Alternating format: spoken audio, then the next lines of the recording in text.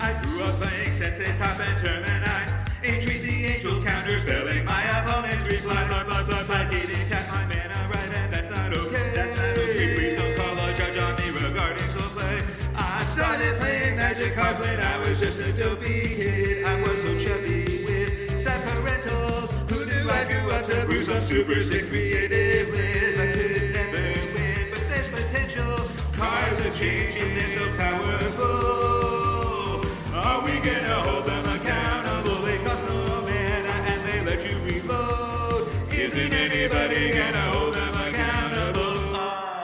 They're problematic. They're a problem. Fire design should just resign, try to refine all these mechanics. They're a problem. This format's fine, but we love to romanticize things in hindsight.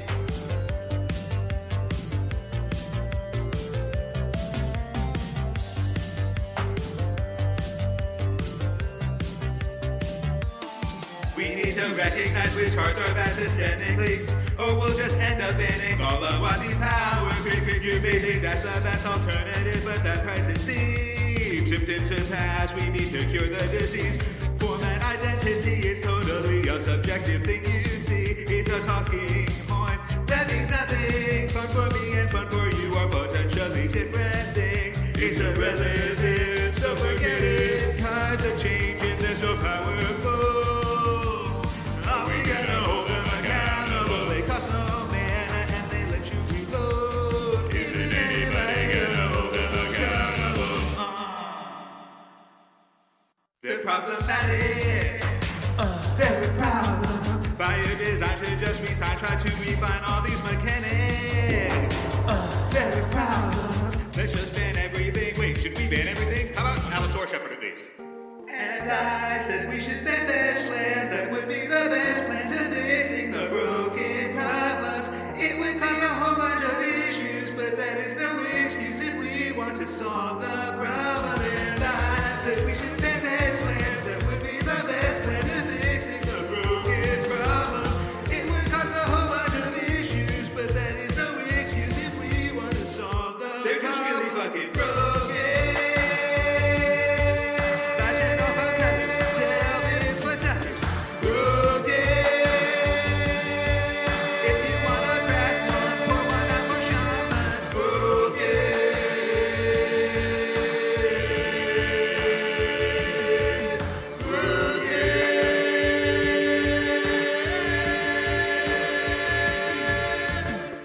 Welcome to Eternal Durdles. I'm your host, Zach Clark, and with me as always, Phil Bleckman. Phil, how's it going, man? I am the new heel of the format. It's true. Everybody hate on me. I don't care. It's true. I don't care. Fetchlands are banned, guys. Dude, it's crazy. I have good intent. I have, it's just a good argument to back up why systemically the format is broken. So if we want to have the argument, we should look at the context of the format as a whole, as opposed to just like this card is new and really powerful and I don't like playing against it, therefore it needs to go. Like, intent was good, but let me tell you, that's not how it was received. Nope. Nope. For those out of context, I made a whole long Twitter thread about how fetch lands are actually the structural problem in the format, and then every ban that we talk about is inherently created because of fetch lands. We're not going to get into it because that's not what this episode's about. We're going to cover the rest of Crimson Vow and talk about one particular card that's insane. But let me tell you, I stand by everything I said. So go check out the Twitter thread if you want to see all the commotion. Yeah, I'm looking forward to catching up to the drama because I just think I think it to me is very funny when people say things like, "This is the worst take I've ever seen." I think it's interesting that I have not posted a Twitter thread like that just got so much flack. Like, the response was just both good and bad, was just so wide. Because I'm a nobody.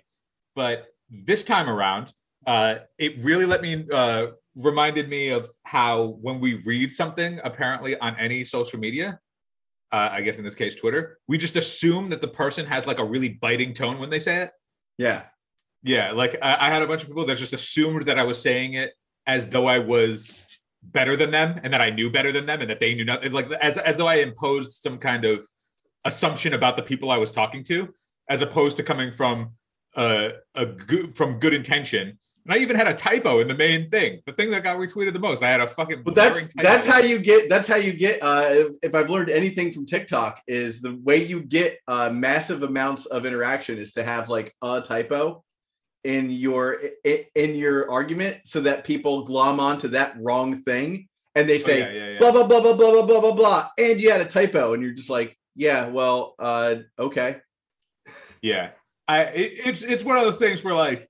I have no issue with anybody who I was saying it to, nor was I saying it to anybody in particular. It was more about the debate as a whole that's gone on with every card we've banned for the last 2.5 years.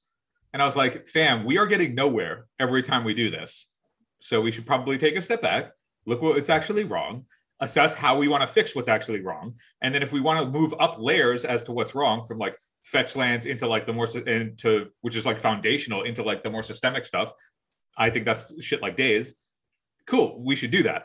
Yeah. But right now, the argument is just like, look at these deck lists that are winning. And I'm like, they're not winning at a clip that's like at a ban-worthy percentage. But it's like, but they're not fun to play against. And I'm like, fun is subjective. It's not really an argument that you can make against one card in particular against another, unless like the community as a whole, like found it. Like, I know people who really enjoy playing with Monkey. Do I care if it goes? I could give a shit. Like, I'm a Miracles player. It doesn't really matter to me. But at the same time, it's like we can't use fun as a means to be like, yeah, this is good, unless it's something like Underworld Breach, in which case it's actually format warping and oppressive, where the numbers do follow that up. So I don't know. The conversation is one that will be ongoing for the next month until they actually have an announcement. But I hope the announcement is actually something that's better than just we're banning a couple MH2 cards and moving on. Yeah, because then we're going to be back here in 4 months. Yeah, I mean, my argument is that anyone listening to this podcast has not had fun playing Magic for most of their Magic the Gathering career. We play Legacy. We're not here to play Ring Around the Rosie and the Men Without Hats, we can dance video. But anyhow, all that aside, let's finish up talking about Innistrad Crimson Vow. Last time we tuned in, there were like 7 cards spoiled. So now there's a lot spoiled, so we can really go over stuff. What has anything jumped out to you so far this set? I haven't seen anything that off the bat to me was like, oh, this is amazing. I've seen some role players, dude. So I saw one of the cards that was making the rounds on social. I doom scroll a lot, but one of the cards that so Callum had posted a picture of Vampire Slayer, which is a 1 and a white for a 2/2 that says when Vampire Slayer deals damage to a vampire, destroy that creature, right? So it's got Death Touch specifically and only for vampires. And then he shared a thread of somebody who was upset when they print 2-mana 2/2s that just hose a tribe. So they did the same thing for dinosaurs apparently in Ixalan, where there was a 2/2 for 2 that just destroyed a dinosaur. Mm-hmm. And then there was this one dude who was so upset. He's like, I love playing dinosaurs, but they're unplayable because they printed this card. And then everybody like, yeah, what? Exactly. That was the response that I had as well. But the logic was so funny because it was like they've printed this unplayable hate bear specifically for the thing that I want to do. Therefore, I can't do it. But because the hate bear is so bad, nobody else is going to play the hate bear. So both the hate bear and the thing that I want to do are both unplayable and can't be played because WotC has decided to make these types of 2/2s. And let me tell you, we all can understand that logic is. Oh yeah, I'm gonna tell you about living in that headspace in a second. Go on though, dude. But it is one of those things where the logic that is so far beyond anything that I could personally feel that I could put myself in that. Like, I don't think I could ever be in the headspace where I'm like, this thing that I want to do just can't be done because of this incidental thing that's so innocuous and nobody would ever do it. But now because it exists, I just can't do my thing. Yeah. And the logic behind that is so entertaining to me. Oh man. So I want to shout out that particular person. You play your dinosaurs. Yeah, man. You go for it. We support you. Go full T-Rex, dude. if anybody wants to eat play lawyers. vampires, Eat the lawyers. Vampire Slayer exists, but you fucking play your vampires, people. Yeah. You play your Edgars and your Sorens. So during Return to Ravnica Standard, like right after Return to Ravnica came out, I was playing like blue, white, red control, and my win con was Entreat the Angels in a standard format where you had no top of the deck library manipulation. You just drew it and you were like, oh, I got 12 lands in play. I guess I win. But I was like super reactive to the fact that like your opponent could like Detention Sphere it. Every deck was playing Detention Sphere. There goes all your guys. Or the other card that I was really worried about was the Meteor card, the like 2 mana overload, deal 4 damage to everything card. I forget what Mizium Mortars. Yeah, Mizium Mortars. I was like, man, people are going to be playing Mizium Mortars and they're going to be playing Detention Sphere. This is right after the set came out, right? And so I put cards in my sideboard to like prevent that from happening, and not like cards you like normal cards you would think about like putting in. I played Mizium Skin. Oh yeah, you want to protect one angel. You're like, well yeah, if you can protect, well, this is the thing. They're 4/4s, right? And if you overloaded it, they got hexproof and +0/+1. So that solved both those problems, right? 2 of these problems in my head that I thought were like, this is what people are going to be playing. I gotta, like I had to just build it up. And then like, people were just playing Supreme Verdict. And well, yeah, you see, it didn't matter. It just didn't matter. Zach, the real logic, you outsmarted yourself. You see, the people who would play Mizium Mortars or Detention Sphere didn't because because Mizium or whatever the card you're playing. This pin stops elephants from coming into my house. And do you see any elephants? I think not. Yeah, nobody's going to send elephants your way because they know that elephants are unplayable, pens are unusable. Yeah, exactly. But anyhow, we should talk actually about Crimson Vow. How many minutes are we in? Like 20 minutes into this? How do you feel about Cleave? Do you feel Cleave is actually a cool way to do kicker, or do you think? I think it's just really overload. I think it's like a weird overload. It's fine. Like whatever. Like if you've run out of ideas, Cleave is fine, and it fills a hole for like a weird rule situation you want to create as like this tier, like you're a tier 3 game designer at WotC, and somebody let you use an idea finally. Dude, I clap it up for you. The idea of Cleave that you're just like chopping words off of out of the thing is like the flavor, right, that we're going for. Yeah. I saw in a thread that I'm in many a Magic thread, and in one of them they were like, this one person didn't like Cleave because they thought it was clunky and that it's just kicker, done oddly. But they were like, why did they save this for Neon Dynasty and like call it hacking? Yeah, right. That would have been cool. Flavor in the digital age where you're changing the text. So now what Cleave has actually done has just made me really hyped for Neon Dynasty. That wasn't the intent, but that's what happened. Well, all right. So let's talk about as I feel like we invoke Nate's name occasionally, like he's the patron saint of this podcast. Oh, he's also the patron saint of 3-mana planeswalkers, because what does Nate always say? You don't sleep on 3-mana planeswalkers. Don't sleep on them. And to that end, we have Kaya Geisthunter. She is a black and a white planeswalker Kaya with 3 loyalty when she enters, and her +1 reads: creatures you control gain death touch until end of turn. Put a +1/+1 counter on up to 1 target creature token you control. -2 is until end of turn, if 1 or more tokens would be created under your control, twice that many of those tokens are created instead. And then her -6 is exile all graveyards, then create a 1/1 flying white spirit token for each card exiled this way. Okay, 2 things. Right. The Kaya Geistbuster for the memes. Yeah. Total layup. Not afraid of no ghost. Missed the shot. I ain't afraid of no Geist. Yeah. Exactly. Missed the shot. But that's okay. So this card is obviously just a black-white tokens, black-white tokens focused planeswalker. Mm-hmm. And that actually doesn't make tokens unless she ultimates. Doesn't make tokens herself. The -2 is where the power of this card is, because that's anointed procession. So that's a 4-mana. It's a 4-mana enchantment. So it's a 4-mana effect that you're getting on a 3-mana card that theoretically you'll then be able to use another turn cycle after the fact.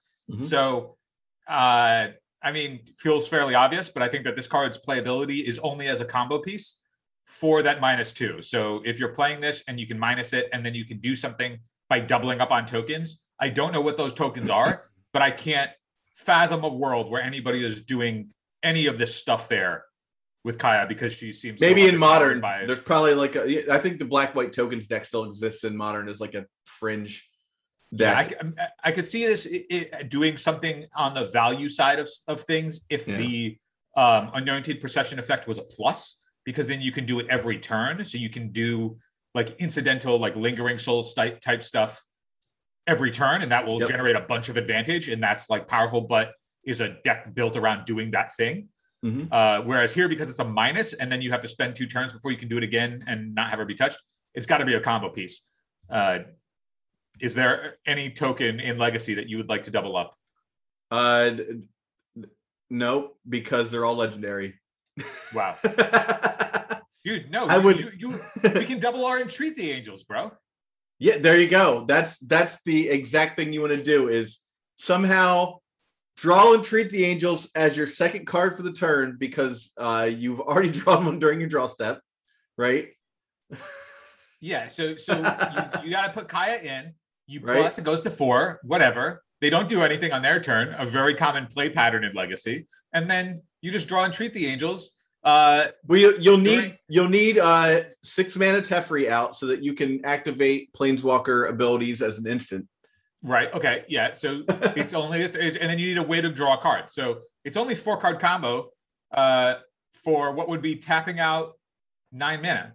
Yeah. So you need 9 mana plus tapping out plus 2 turn cycles, and you can have like, I don't know, 38 power. And then your opponent Mizzium Mortars them, and then what do you do?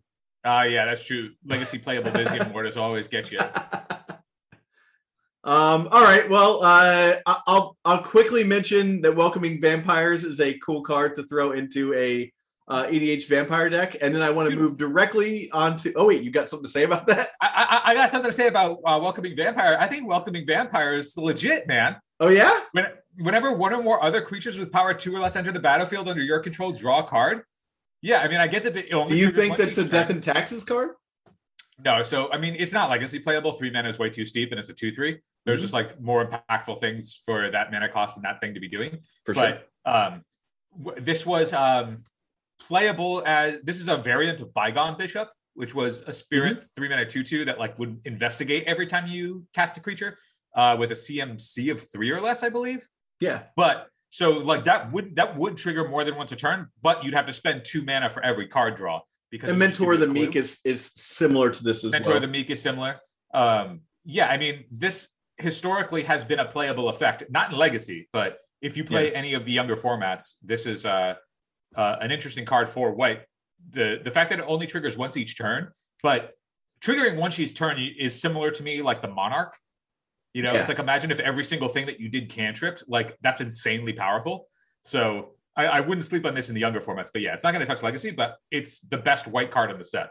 Yeah. Right. I think so far you're correct. I just want a quick shout out to myself as being right about Odric the Blood Curse. Also ACAB.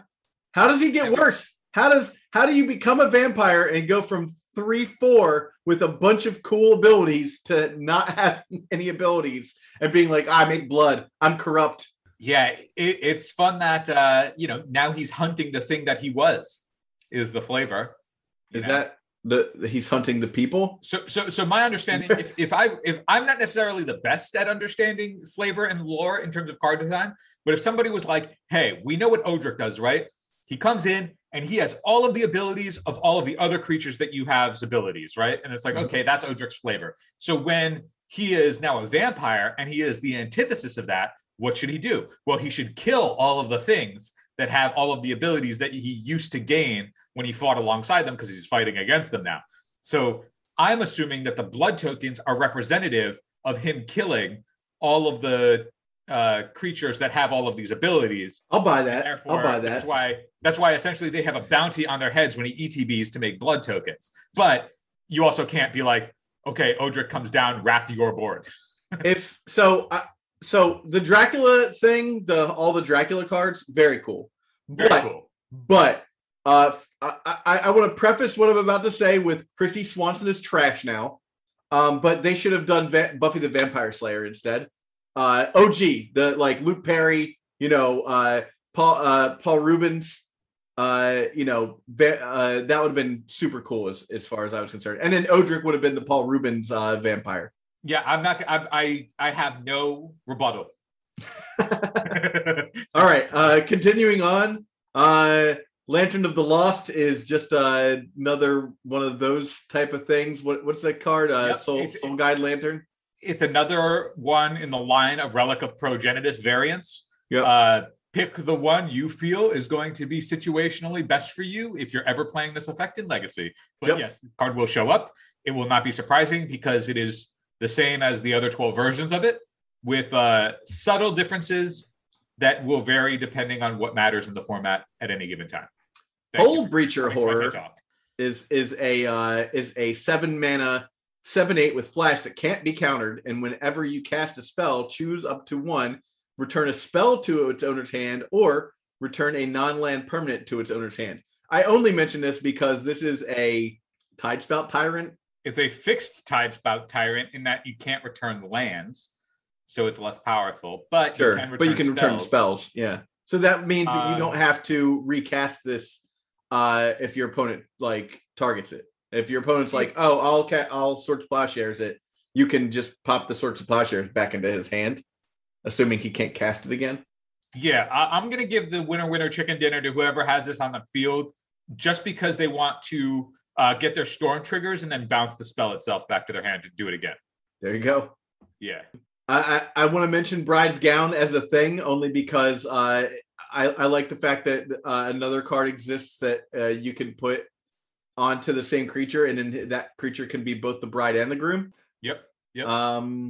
What else?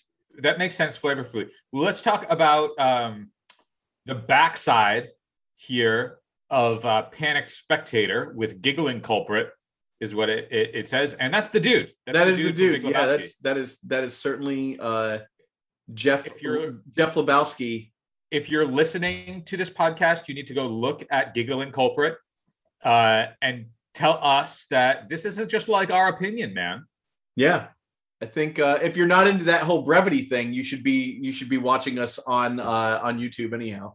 You know what I'm looking at with Edgar Charmed Groom, and something that is just an aspect of Legacy that will never change? 4-mana 4/4s don't do it. 4-mana 4/4s don't do it, but specifically a card that says when this thing dies, because the number of times that something dies in the format is so much lower than it just being exiled. Minute. So it's like if you're gonna have dies triggers, it really has to be on like 1 and 2 drops. You can never do anything sweet like this that it would die. Yeah, I mean, this effect specifically is not great because you just spent 4 mana on a creature that's going to come back in like 3 turns. The game's probably over by 3 turns from then, or at least very decided.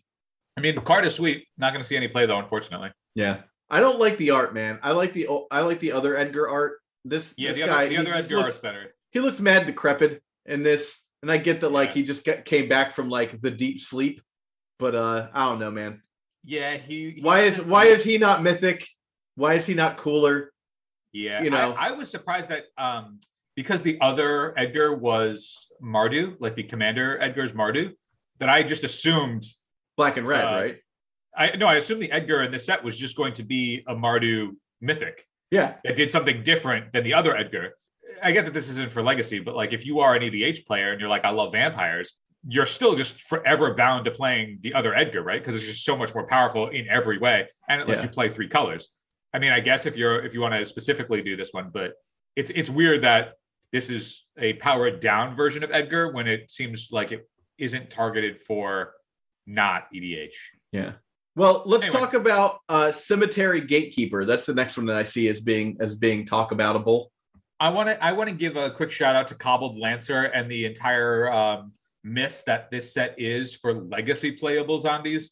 I honestly thought when Exploit was coming back, I dabble in zombies. I try and make that deck work in legacy. I've cast many a Gravecrawler in my time.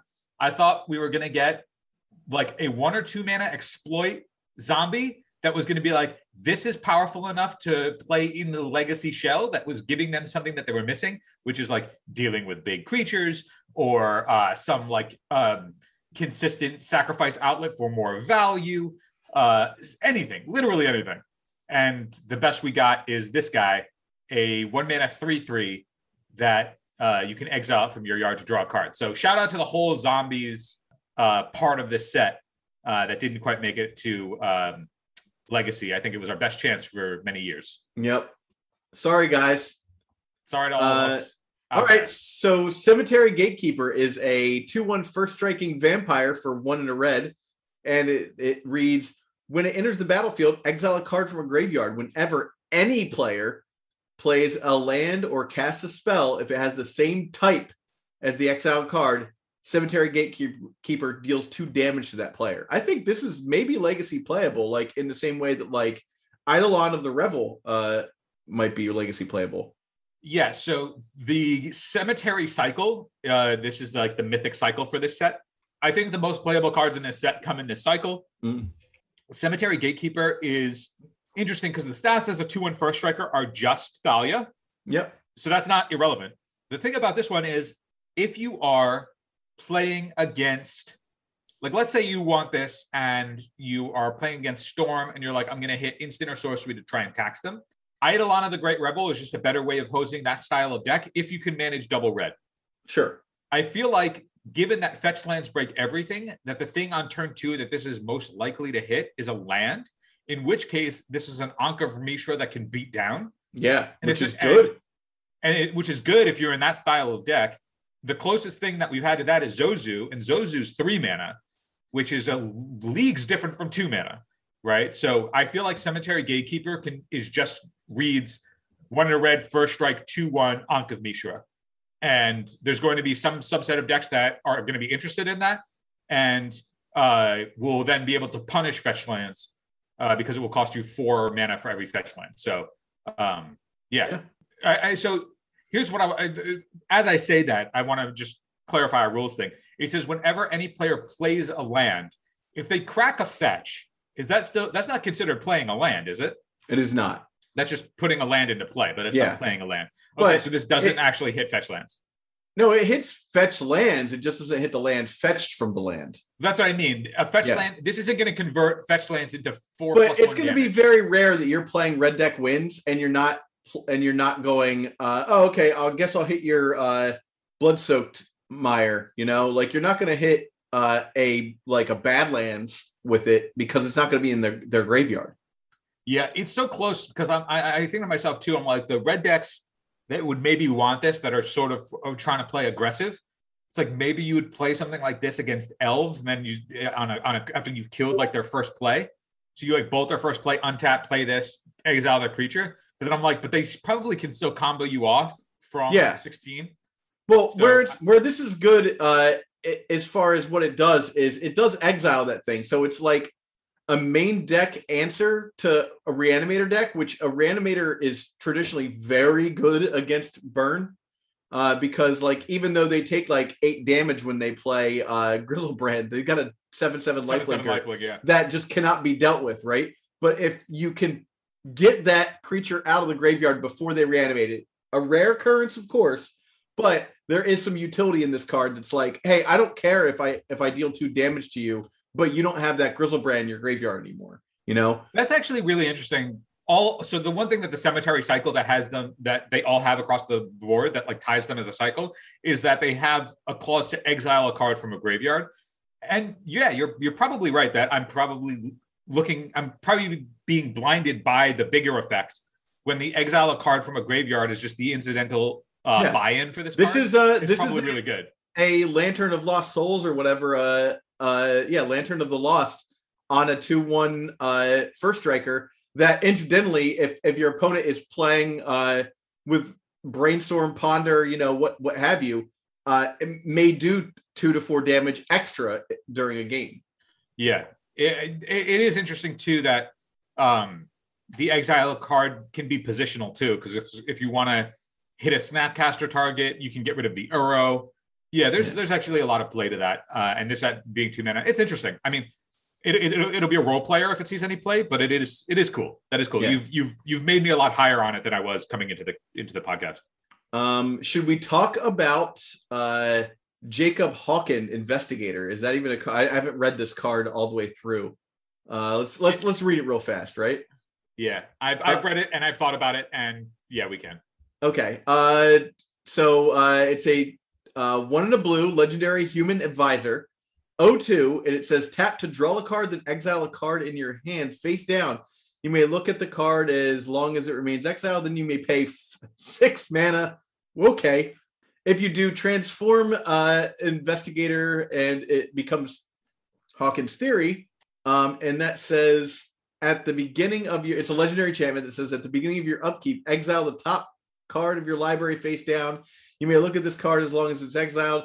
Once during each of your turn, you may play a land or cast a spell from the cards exiled by this permanent without paying its mana cost. So I'm going to go with a hard no on this one because you need 6 mana to make it even playable, right? Yes. So the 6 mana means that you are never going to do it by itself. Mm-hmm. You would need to do something that transforms cards other ways. So cheap ways to transform cards. I saw some people were talking about like this plus Moon Mist, but then you're playing Moon Mist in your deck. Like it's unplayable, right? Yeah, I just feel like why wouldn't you play like Phyrexian Arena if you really wanted an effect like this?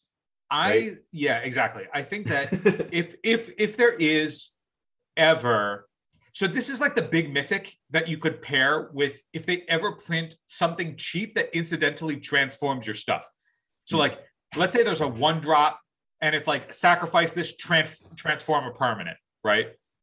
And if that exists, this is a payoff for something that's cheap like that could cheat on mana, right? So the same way that like the way that I was thinking about this card is it'll never see play until something like that is printed. That's reasonable to play. You can fill out the rest of the deck, but it reminds me a lot of how like Colossus Hammer in Hammer Time decks in Modern. Colossus Hammer is unplayable until you pair it with you stuff cheat it. that cheat the equip cost. So if you look at the equip cost of Colossus Hammer being equivalent to the 6 mana activated ability here, if you can circumvent that activated ability and just get the Hawken's Theory onto the table, then you just have half of an Omniscience and half of a Phyrexian Arena on the table until they remove it. And it's a legendary enchantment, and that's fine. Until something like that happens, this is not going to see any play outside of your EDH tables, and that's fine. I just want to take a flavor second here and talk about what is he seeing in his microscope, in his magnifying glass. What is that theory? Are those Phyrexians? Have the Phyrexians invaded here too? What's going on there? I see some eyeballs. I see like a face mask, maybe a hood. If the Phyrexians are also invading Innistrad, they're is he just looking at like a painting of Invoke Prejudice? Because that's not okay. That's not okay either. All I know about these effects that got the Dracula treatment is that they took the characters from the Dracula story and then built them. And he's Jonathan Harker, I bet, right? He's Harker, yeah. Yeah, okay. So I just watched that last night, the Bram Stoker Dracula with this would be the Keanu Reeves character of the movie. Yeah, definitely. Yeah. I mean, it was great movie. Great movie, by the way. It's very clear from the reskins, from the Dracula reskins, that they just took the characters from Dracula and did top-down designs for them so that they could do the reskins. Yeah. So that's why this is like the name is like just like tangential to Harker, and it's like way over the top in terms of like what it does, and it's unique in that way, and that's why it can be mythic. Okay, well let's keep going. Do you see anything else here? Like Averbrook Caretaker looks too expensive. Creepy Puppeteer too expensive. Yeah, there's a lot of cards that are interesting. I mean, there's incidental stuff that's been creeped. Yeah. I mean, and the Festivities. That's a creeped Blazing Volley. So Blazing Volley will never see play again. You only see End the Festivities. The difference is that Blazing Volley deals 1 damage to creatures your opponents control, and the Festivities deals 1 damage to creatures your opponent control plus planeswalkers they control plus them. Where's End the Festivities at? It's further down, but that's one of the cards that it's just like one of the it's a power creep upgrade. So it just does everything that Blazing Volley does, but also hits planeswalkers and them. So it's a 1 damage burn spell on top of everything else. Aim for the Head is a 2 and a black that is a Mind Rot, except it has the option to exile a zombie, or the variant is that it exiles 2 cards from their hand as opposed to discards 2 cards. So it's just for those of you who are playing Mind Rot in Legacy. Another power creep on Mind Rot. I do want to talk about the rest of the Cemetery cycle, except for the black card, because the black part of the Cemetery cycle is unplayable. It's like laughable how much worse the black card is compared to the rest of the cycle. Let me pop up to the set itself so we can look right at that Cemetery. Okay, so we've got Cemetery Protector. So Cemetery Protector is a 3/4 flash. When it ETBs, exile a card from a graveyard. When you play a land or cast a spell, if it shares a card type with the exiled card, create a 1/1 human creature token. So it's 4 mana, really steep. We've seen 3 mana, 3/4 flash creatures are playable. Read Endurance. I get that it also has reach and is a mana cheaper, but that card is, obviously pushed. But this is in a similar space. And it's contained. So it is incidental graveyard hate, and it's a contained cannon. So if you exile a land and then you play lands, or you exile a creature and play creatures, you just get to make bodies. Will it see play? Probably not. Reasonable. I think Cemetery Illuminator is the most interesting card of the set of if it sees play or not, because everything about it looks good, but it may not actually be powerful enough. So it's Cemetery Illuminator is the blue part of the cycle. It's 1 blue for a 2/3 that's flying. When it ETBs or attacks, exile a card from a graveyard. So it can continue exiling cards from a graveyard, which is a big deal. Yeah. And then it says you can look at the top of your library at any time. And once per turn, you can cast a spell from the top of your library if it shares a card type with the card exiled, with a card exiled with Cemetery Illuminator. So theoretically, you can keep exiling cards with it, and therefore you can cast more cards off the top of your deck. Or you can focus your deck around one type and then try and target that type. And it's a spirit, which I think, we've been talking about this back and forth. Like, I think that we're getting closer and closer to a legacy playable spirit deck. I agree, because Mausoleum Wanderer is actually a good card. Yeah. And the fact that you can more or less play your entire spirits deck at instant speed, and you have a bunch of ways to deal with things that otherwise a tribal deck would have a hard time dealing with. So, for example, decks Reanimator. For Reanimator, this deck is blue, so it would be able to have counter magic, but stuff that tribal decks usually have issues with are things like Merit Lage, right? It's just hard to play certain kinds of removal and deal with those types of things when you're a tribal deck that's like got to commit creatures to the board and it's just a bunch of power and toughness. And in matchups where that's power and toughness just doesn't matter, you will usually struggle. But they have Mausoleum Wanderer, which is just a better curse catcher. They just got Shacklegeist, which is a 2 mana 2/2 that says tap 2 spirits to tap a creature, which is really powerful to just like beat up against things like elves, where you can tap a bunch of their board if they're trying to swing for you with a Craterhoof Behemoth, or you can win races against D&T.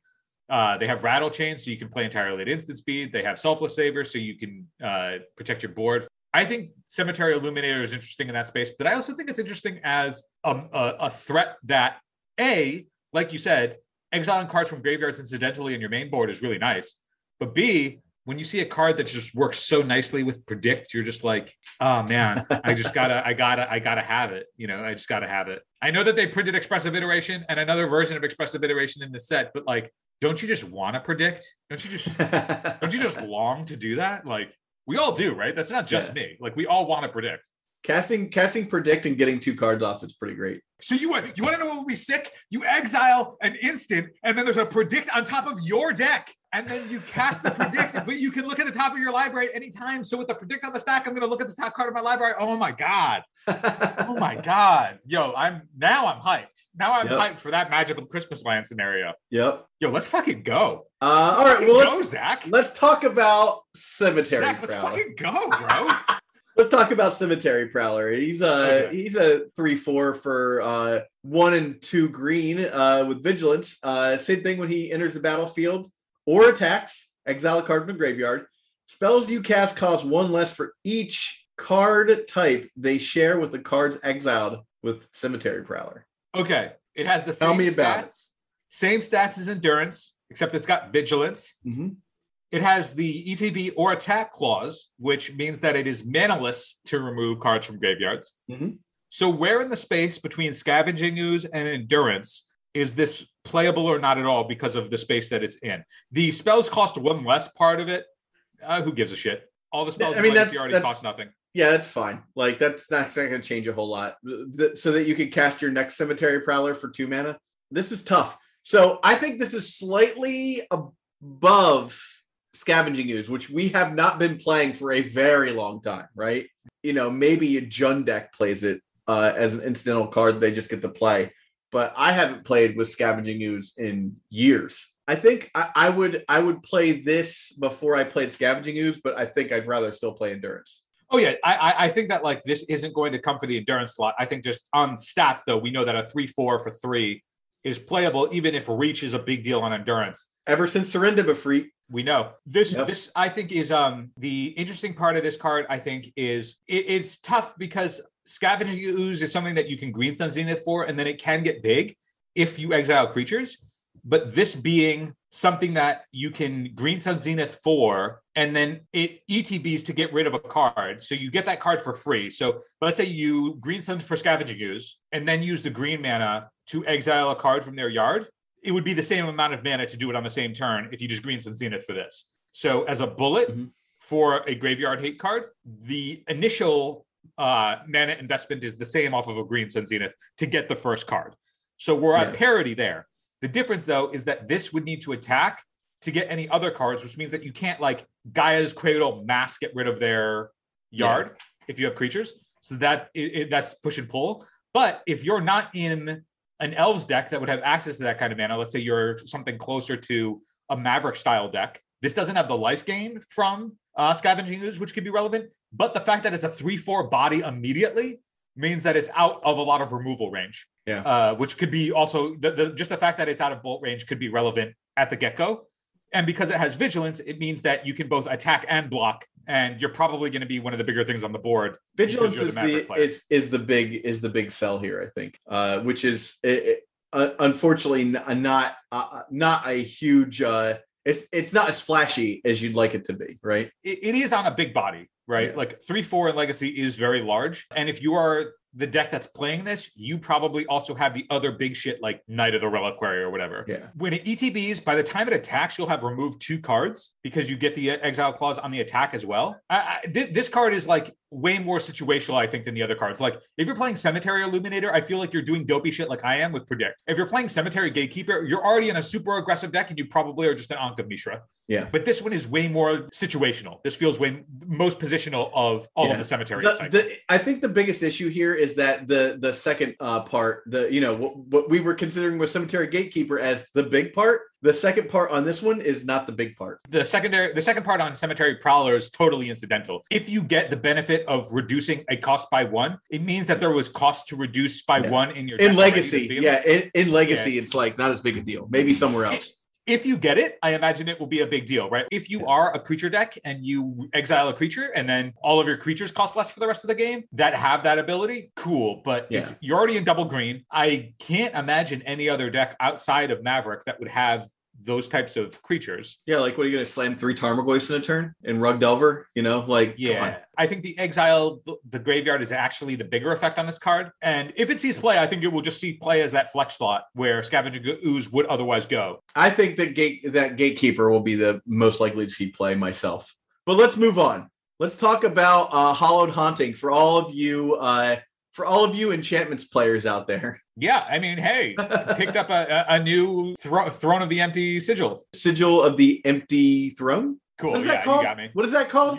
It's way better. You got it. My dyslexia, definitely. I mean, that's the problem is we're both battling our own dyslexia for this. But this makes Flying Vigilance XXs, where X is the number of enchantments you control. That's pretty good. And like 1 or 2 enchantments onto the board could end the game right after that. So I think one is as good as the other here, but I like this because it keeps giving, but the creatures are bigger each time. That like even if they wipe the board with a Terminus or something, like the next one's going to be a 10/10. Yeah, I think that the fact that this is just a cheaper version of their win condition is good enough, right? Like if I got an Entreat the Angels, but instead of it being double white, it was 1 and a white X, and everything else about it was more or less the same, except the angels are only as big as the number of angels I have. Yeah. I'm still playing that because it's just easier to cast. In Legacy, the difference of a mana is gigantic. And I get that Enchantress hasn't been seen in quite some time, but hey, upgrades for life. Here we go. Necroduality, shout outs to all of you zombie players in EDH. Moving on.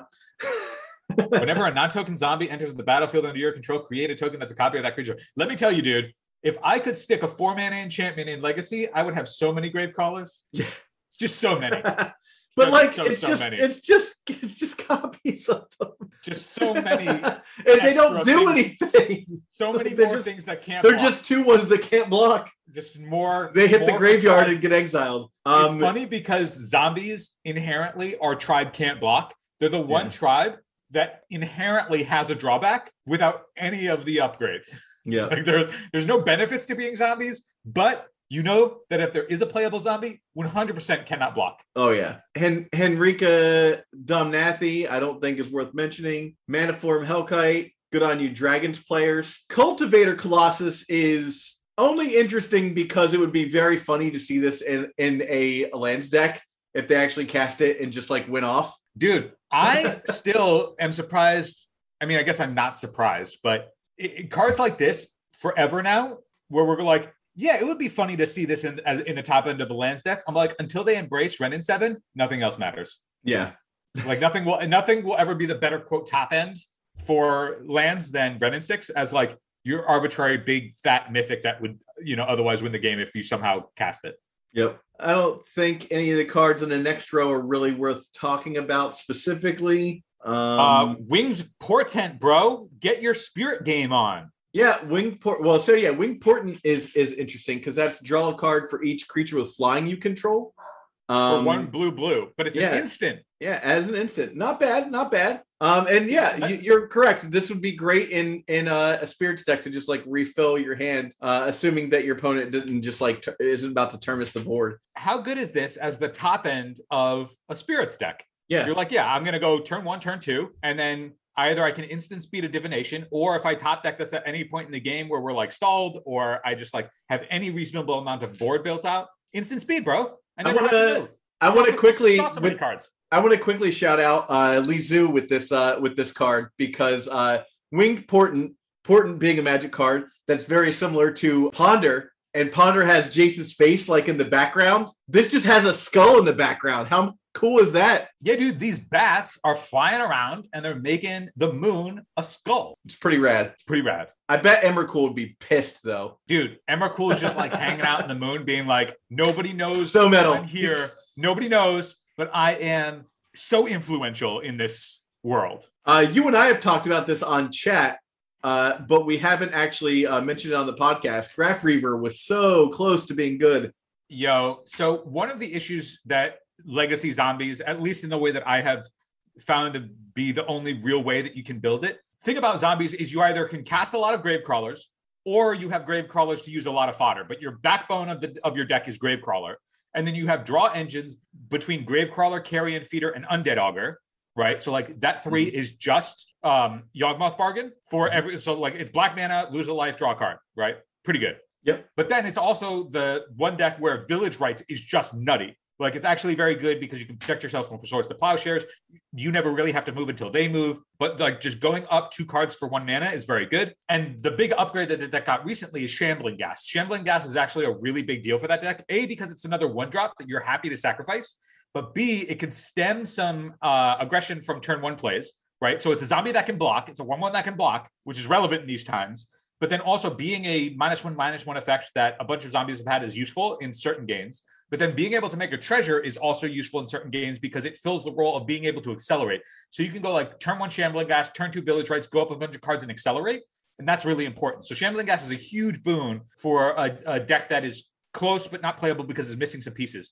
One of the pieces that it's missing is removal for big creatures. Zombies can deal with small creatures. Like it has access to give -1/-1 and do shit like that across the board. Like there's a lot of zombies that incidentally like bite people and -1/-1 them. There isn't really anything to destroy fat stuff. So when I was trying out the deck, I was splashing for a bunch of Grists because Grist is a sack outlet, but it can also deal with bigger creatures because zombies, you're not contained. The creatures aren't contained. They're just bodies. You have to fill them out with spells, right? Yeah. So your big payoff is you have like Phyrexian Tower, but then you have shit like Village Rites and Cabal Therapy and like other means to like actually generate card advantage. It's not like you have over the top stuff like Glimpse or Elvish Visionary with bounce effects. Like you don't have built-in engines the way that other tribes do. You have to use card slots, which means that you're way tighter in your deck space.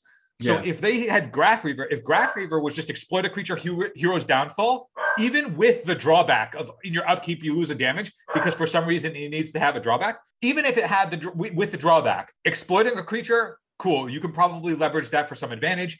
If it just said destroy target creature or planeswalker, even if it just said destroy target creature, just creature. Yeah. Just creature, it would have been a terror, huge even boon. Like even if it was just a terror. Zombies cannot beat in a single Uro. Like zombies by itself without moving into like another color and really just playing cards devoted to beating the shit that it just arbitrarily cannot beat ever.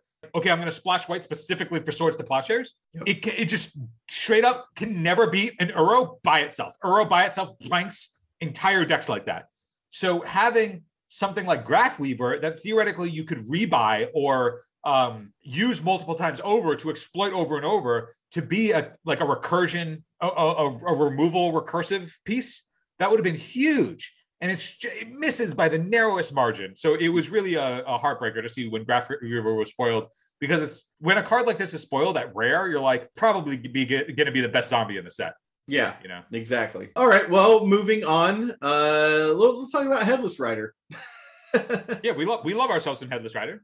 Speaking of rare zombies, whenever Headless Rider or another non-token zombie you control dies, create a 2/2 black zombie creature. He's a 3/1 for 3 mana. I promise you, I have spent way more time trying to build zombies than probably anybody who's like actually taking it seriously as trying to make it legacy playable. Yep. There are so many zombies at 3 mana that have some incidental value effect, none of which are good enough. But if you wanted to play one, Diregraph Colossus is still the best one. Diregraph Colossus can come in and it's potentially gigantic, which is different, a different aspect of what your deck could otherwise promote. And it does the exact same thing of creating a bunch of 2/2s, except instead of when it dies, it's when you cast a zombie. With Gravecrawler, if you have a sacrifice engine, casting and dying are the exact same thing. Yeah. So Diregraph Colossus is just the better version of this and will continue to be the better version of 3 mana value zombie. It's not what zombies needs. Zombies needs more means to be interactive in ways that matter. This whole patchwork crawler, 1 in a blue for a 1/2 zombie horror. Yeah. Exile a creature card from a graveyard, put a +1/+1 counter on this card, and then it has all activated abilities of all creature cards exiled with. The disrespect, man. you don't get to print Lazav. It's not even Lazav. You know what it is? It's Marcel. Almost exactly Marcel for slightly cheaper, a repeatable effect. The only difference is that because they're not like cage counters, that it doesn't remember that it has these things, so you can't like exile it with like an Aetherling and then like continue to like get more and more and more stuff. You just need a lot more mana. And this is all repeatable. Marcel says once per turn. This stuff's all repeatable. I get that this card, like what this card is going for, but man, it's fucking disrespectful. I like it. I think this is a great card for EDH though. I think Inspired Idea is very close. Inspired Idea is the sorcery for 2 and a blue. It says draw 3 cards and it has cleave. So if you don't pay the cleave cost, which is 3 blue, you draw 3 cards and then your maximum hand size is reduced by 3 for the rest of the game. If you pay the cleave cost, you just draw 3 cards. So it's 5 mana, draw 3, or it's 3 mana, draw 3, and then your hand size is reduced by 3. I think 3 mana is still too steep, particularly because the decks that would play a 3 mana value spell, Uro exists. Yeah. And that's unfortunate that Uro exists to move shit away, value stuff like this out. If this also was a Baneslayer Angel, it would probably get more in.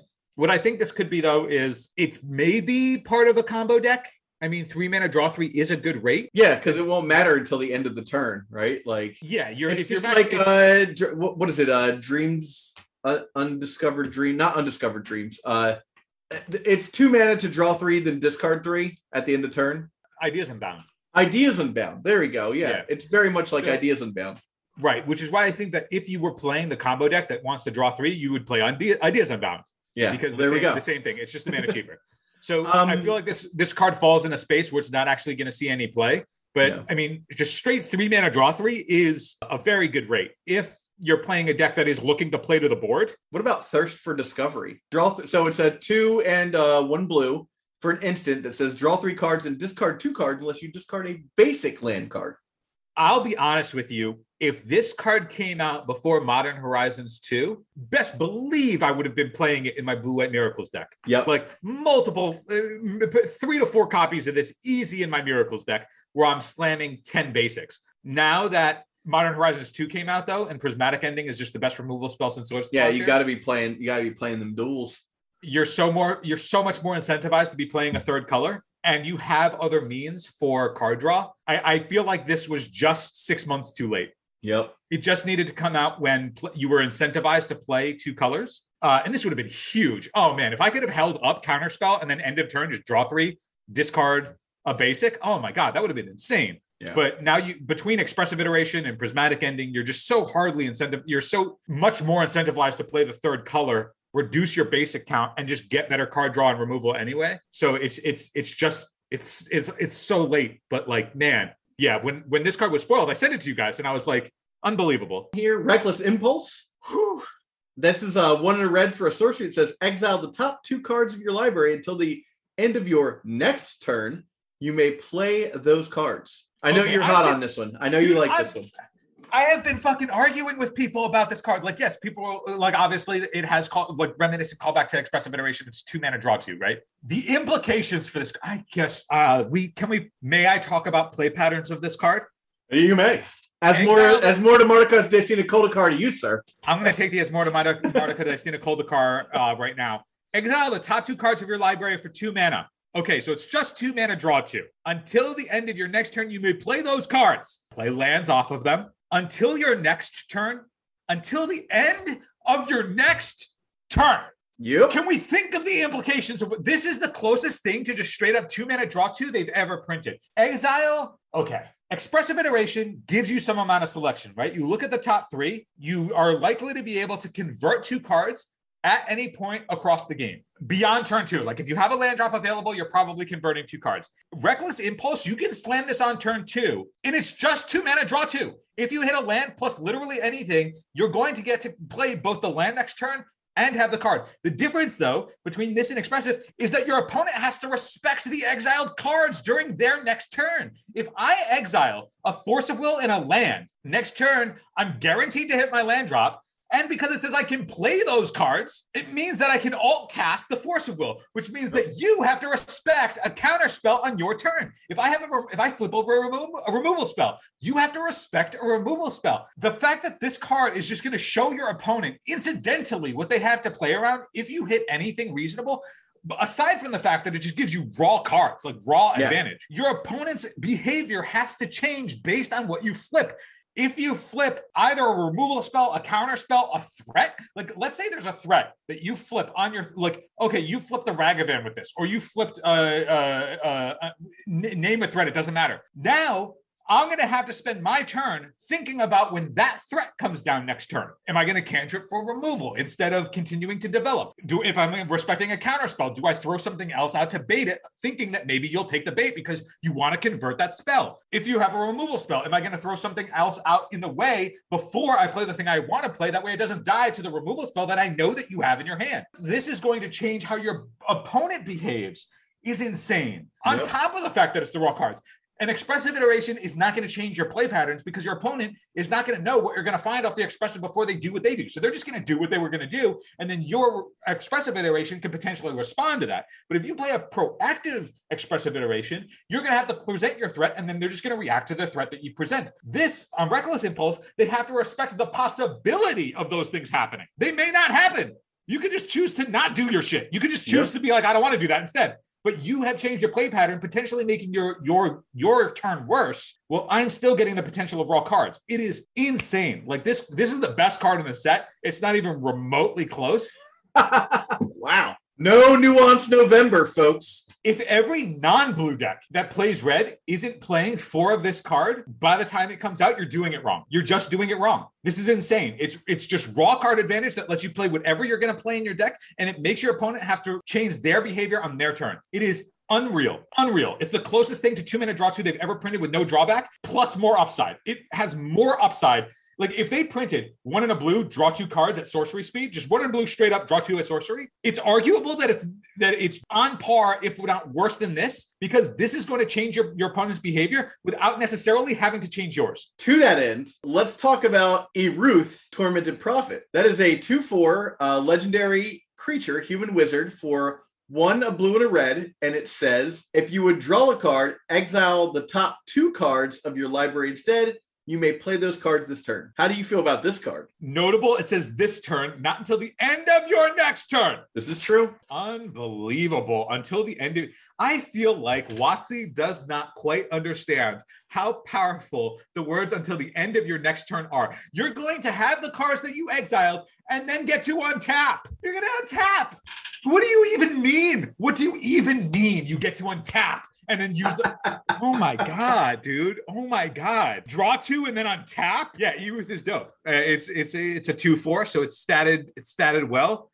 I mean, it's got to be a combo card, right? You play this and then hopefully you flip your deck over. Yeah, I mean, I think like any sort of wheel you can pull off, obviously good here. Even like at its base level, drawing 6 cards with Brainstorm, if you're untapped, you know, let's say this is your 4th turn and you do play a 4th land, you cast Brainstorm and then 6 cards are available to you.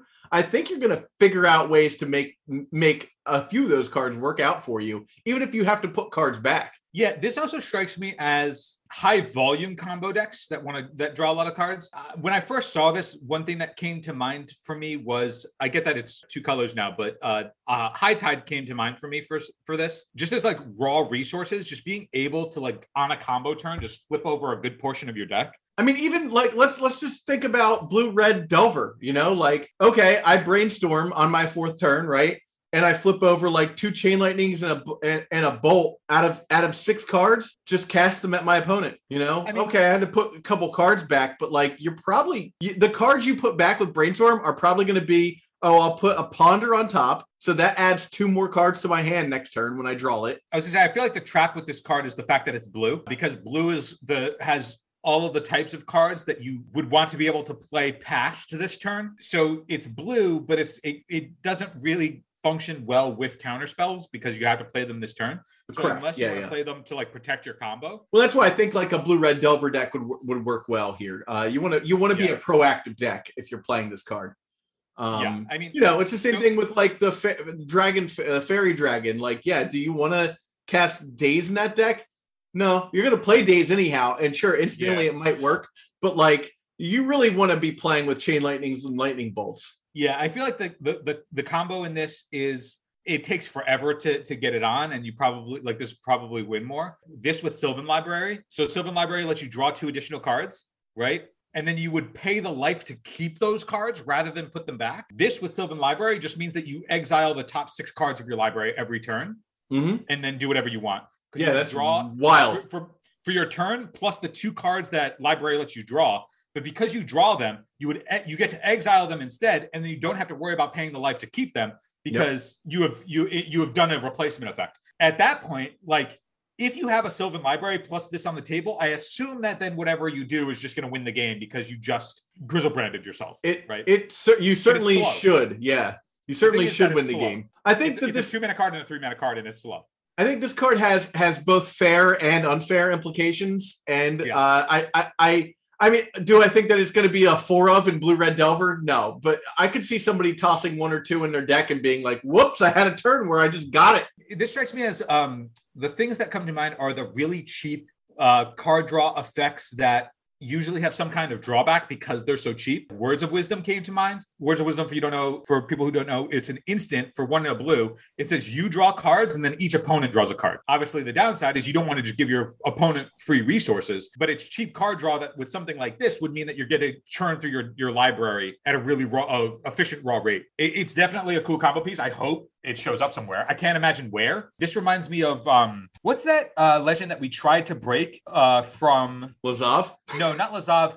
It's the other blue-red legend, but it was a X3, and it got power equal to the number of instant and sorceries in your graveyard from Ikoria, I think. Oh man, it's the legend, but it said every time you discard cards for the first time each turn, draw that many cards. I remember Nate was working on that card. Wow, I can't even remember that card.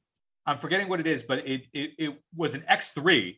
And so its power was equal to the number of instants and sorceries in your graveyard. And then it just always had 3 toughness. And so if you did it with like Breakthrough, you would draw 4 cards, discard your hand, and then just draw all of the cards that you discarded. So if you discarded 7 cards, you would just draw 7 cards because her clause was for the first time you discard cards each time, draw that many cards that you discarded. And so it was like a really cool combo piece. And we were like, if you can get that off, but it was 3 mana, so it came down later than you wanted it for a combo deck like that. And then because it was an X3, you could just bolt it and it sucked. But this one being an X4, the fact that Fatal Push doesn't see play and this is can live through a bolt, it means that it strikes me as something that it's a better version of what that deck was trying to do because it's more resilient. And I hope that exists. So Nate, if you're listening, yes, Morna Martika Dystina Coldar car has been passed to you, sir. Take it away. Getting the Asmora Martika Dystina Coldar car. I'll turn this Asmora the Martika Dystina Coldar car around right now. I want to give a shout out to Old Rustine here. We're not going to read what it does because it's irrelevant. It's never going to see play. But this set had Old Rustine, and the set before it had Old Stick Fingers. So there's just a bunch of characters in Innistrad that are old something. Yeah, these are the spiritual successor to Uncle Istavan, I'm assuming. Yeah, it's I just like the idea that people are sitting at a tavern on Innistrad being like, Old Rustine. I can tell you stories about Old Rustine. Or no, Old Rustine is definitely the guy at the end of the bar telling you stories. Don't listen to that guy. That's Old Rustine. About old stick fingers, yeah. Yeah. I don't see any artifacts worth really mentioning here. Not at all. I would have liked Skull Scab. It's a 2/2 zombie for blue and a black. It says exploit. Whenever you exploit a non-token creature, create a 2/2 black zombie creature token. If instead of saying whenever a creature you control exploits, if it just said whenever you sacrifice a creature, then we would have been talking. That would have been a cheaper raw rate for zombies rather than playing Bridge from Below, which is not where you want to be. Yeah. Oh, Wandering Mind. That was a card that people were interested in. Oh yes, Wandering Mind. That is a 1 blue red 2/1 flyer. It says when it enters the battlefield, look at the top 6 cards of your library. You reveal a non-creature, non-land card from among them. Put it into your hand. Put the rest on the bottom of your library in random order. So I guess I'm assuming that they were comparing this to Dig Through Time on a stick. It's just a bigger impulse, but it happens to be a body. So in combo decks, it's just going to dig you 6 deep. But it also just happens to be a flyer, which can block, which can be valuable for a combo deck looking to buy time. The flying is a bit of a bargain here because like a 2/1 for 1 mana, we've seen that before. Impulse, we've seen that before. So you're getting flying and 2 extra cards for the price of those things. Yeah, 6 deep is very deep. It's a very good rate. I mean, 3 mana is a lot of mana. But if you are if you're looking for a thing, you're going to do it well. Selection is good. This is the type of value card. It reminded me of Watcher. It was the 2/1 with Hideaway. That when it left the battlefield. Watcher Secrets or something. Watcher of Tomorrows, I think is what it's called. Watcher of Tomorrows, yeah. I like that guy. He's good. That's 2 mana with Hideaway, but it only looks 4 deep. I get that this is a whole mana more, which is a lot, but looking 6 deep, non-creature, non-land is pretty open. Yeah, and it doesn't have to die. Yeah, you just get to have it. Watcher of Tomorrow had to die. Watcher of Tomorrow had to just be removed from the battlefield somehow. Otherwise, it would just be a 2/1 that couldn't block when you cast it because it come into ETB's tapped because of Hideaway. All right. Well, I think that sort of does it for this set. Shout outs to all of the really rad Dracula art once again. It's really unfortunate that I'm going to get the Sorin the Merciless Dracula reskin. Yeah.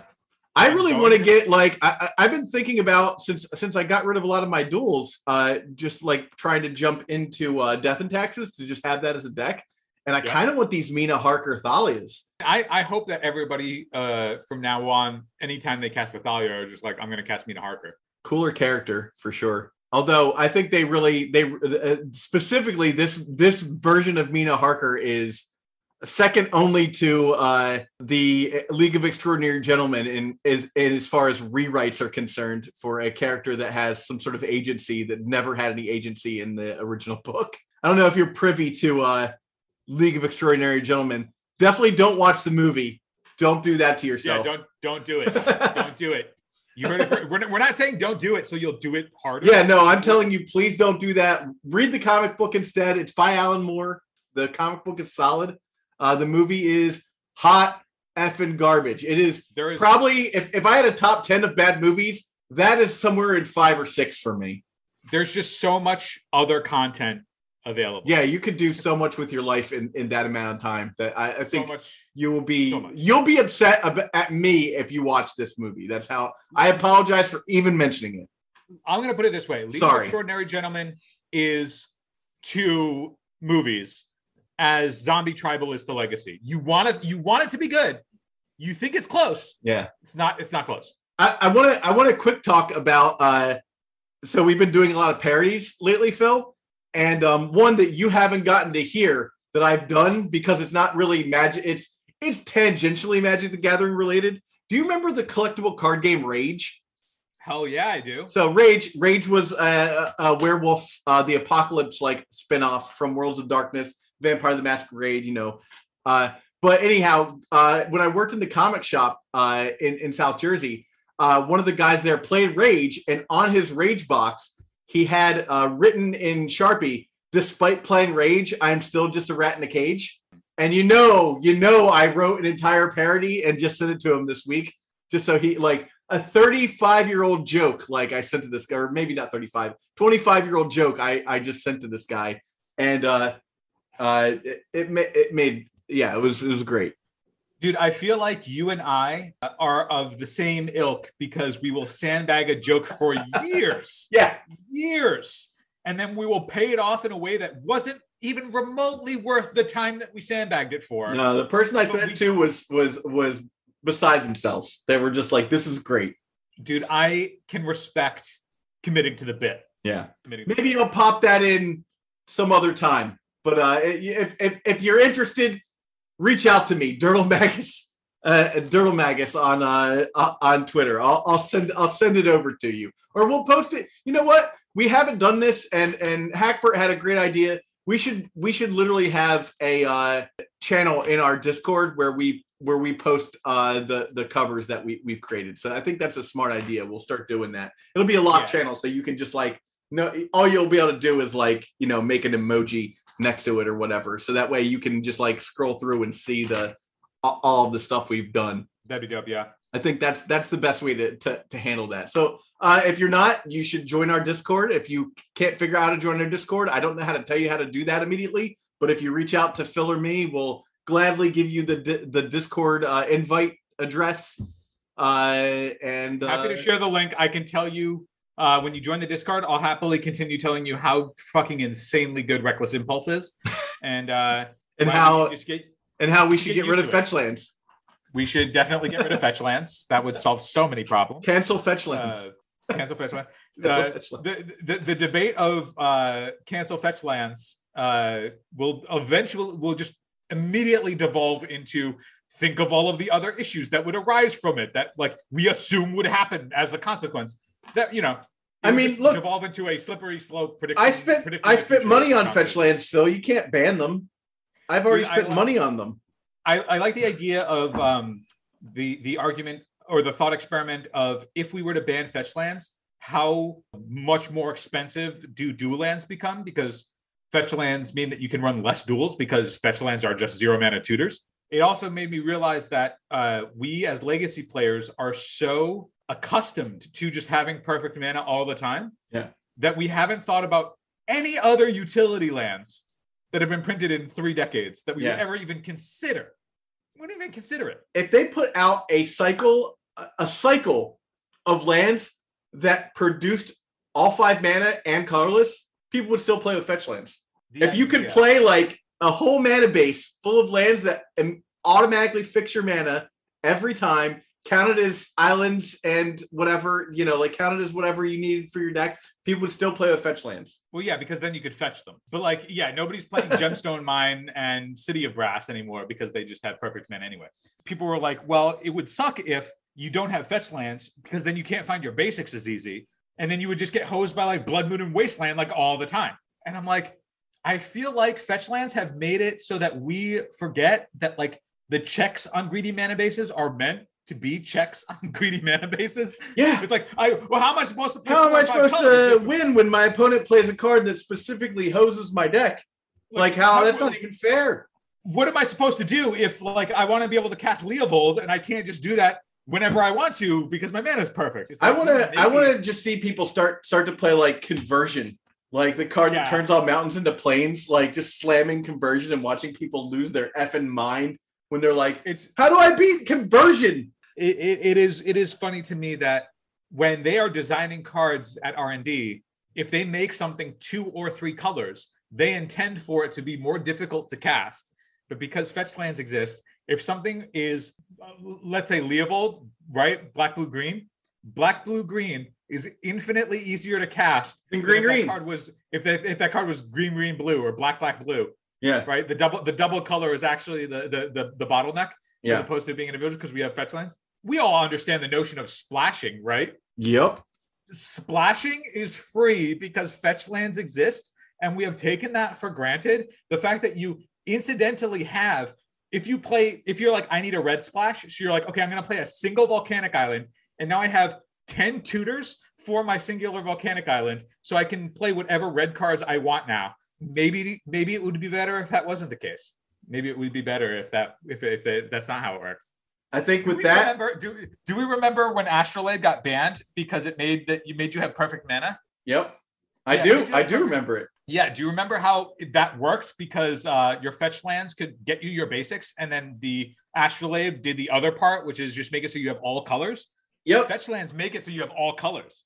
Yeah, well, fuck the proletariat. We can't have people playing those cheap mana bases in our format. That's bullshit.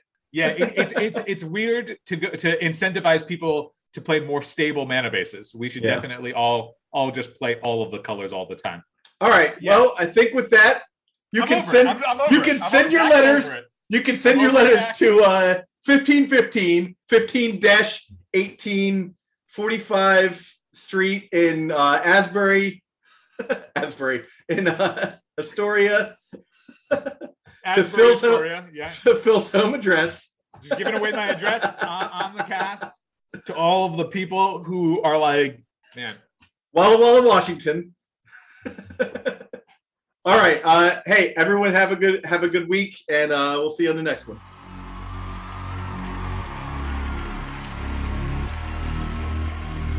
Play some Blue Red Delver, channel a Dragon's Rage, days their first play.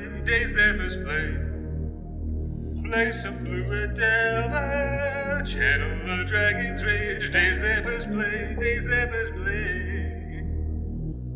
Do you dash a monkey? Do you murk the tides? Do you petty theft all their hope, got shot all their pride? Don't overthink this, just jam your spells. Ragavan won't get banned, dash him in, he'll show and tell. We're all gonna try to make this okay, lie that this is okay, cry cause this is okay. We're not gonna try to make this okay, lie to make this okay, cry cause this is okay. Play some Blue Red Delver, channel the Dragon's Rage, days they first play. Hey, come on, play some Blue Red Delver, channel the Dragon's Rage, days they first play.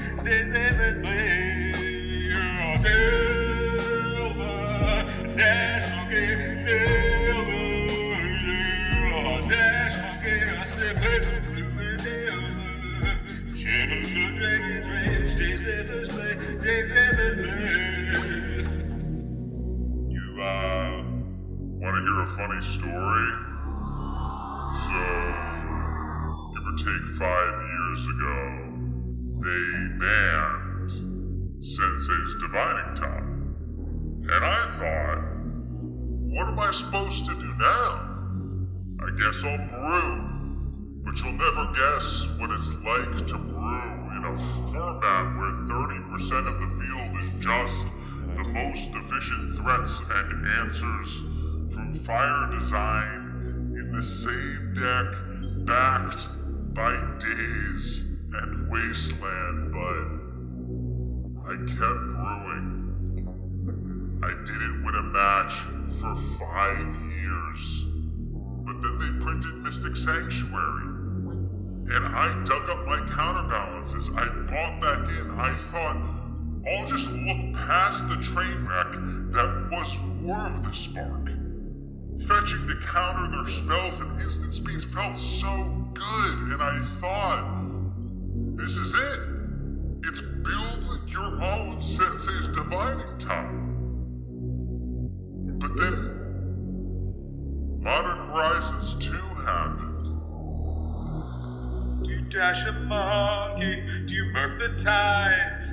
Do you petty theft all their hope? Got shot all their pride. Don't overthink this. Just jam your spells. Ragavan won't get banned. Dash him in or show and tell. What's his power creeping? I don't give a shit. You say the game is breaking. Guess what it already did. You're not gonna stop them. Money calls the shots.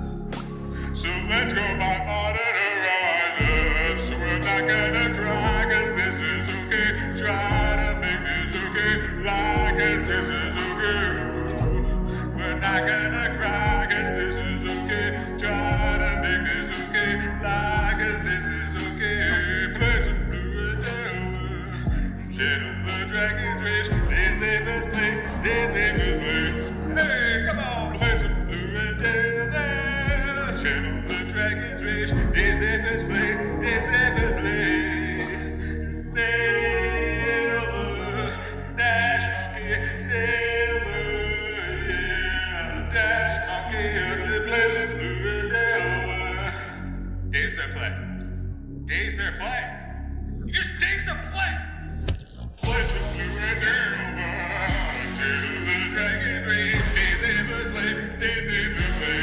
Hey, come on! Play some Blue Endeavor, Shadow the Dragon's Rage. Days they must play, days they must play. I build the dash monkey, never, dash monkey, as they play some Blue Endeavor. Yeah, monkey, monkey, yeah.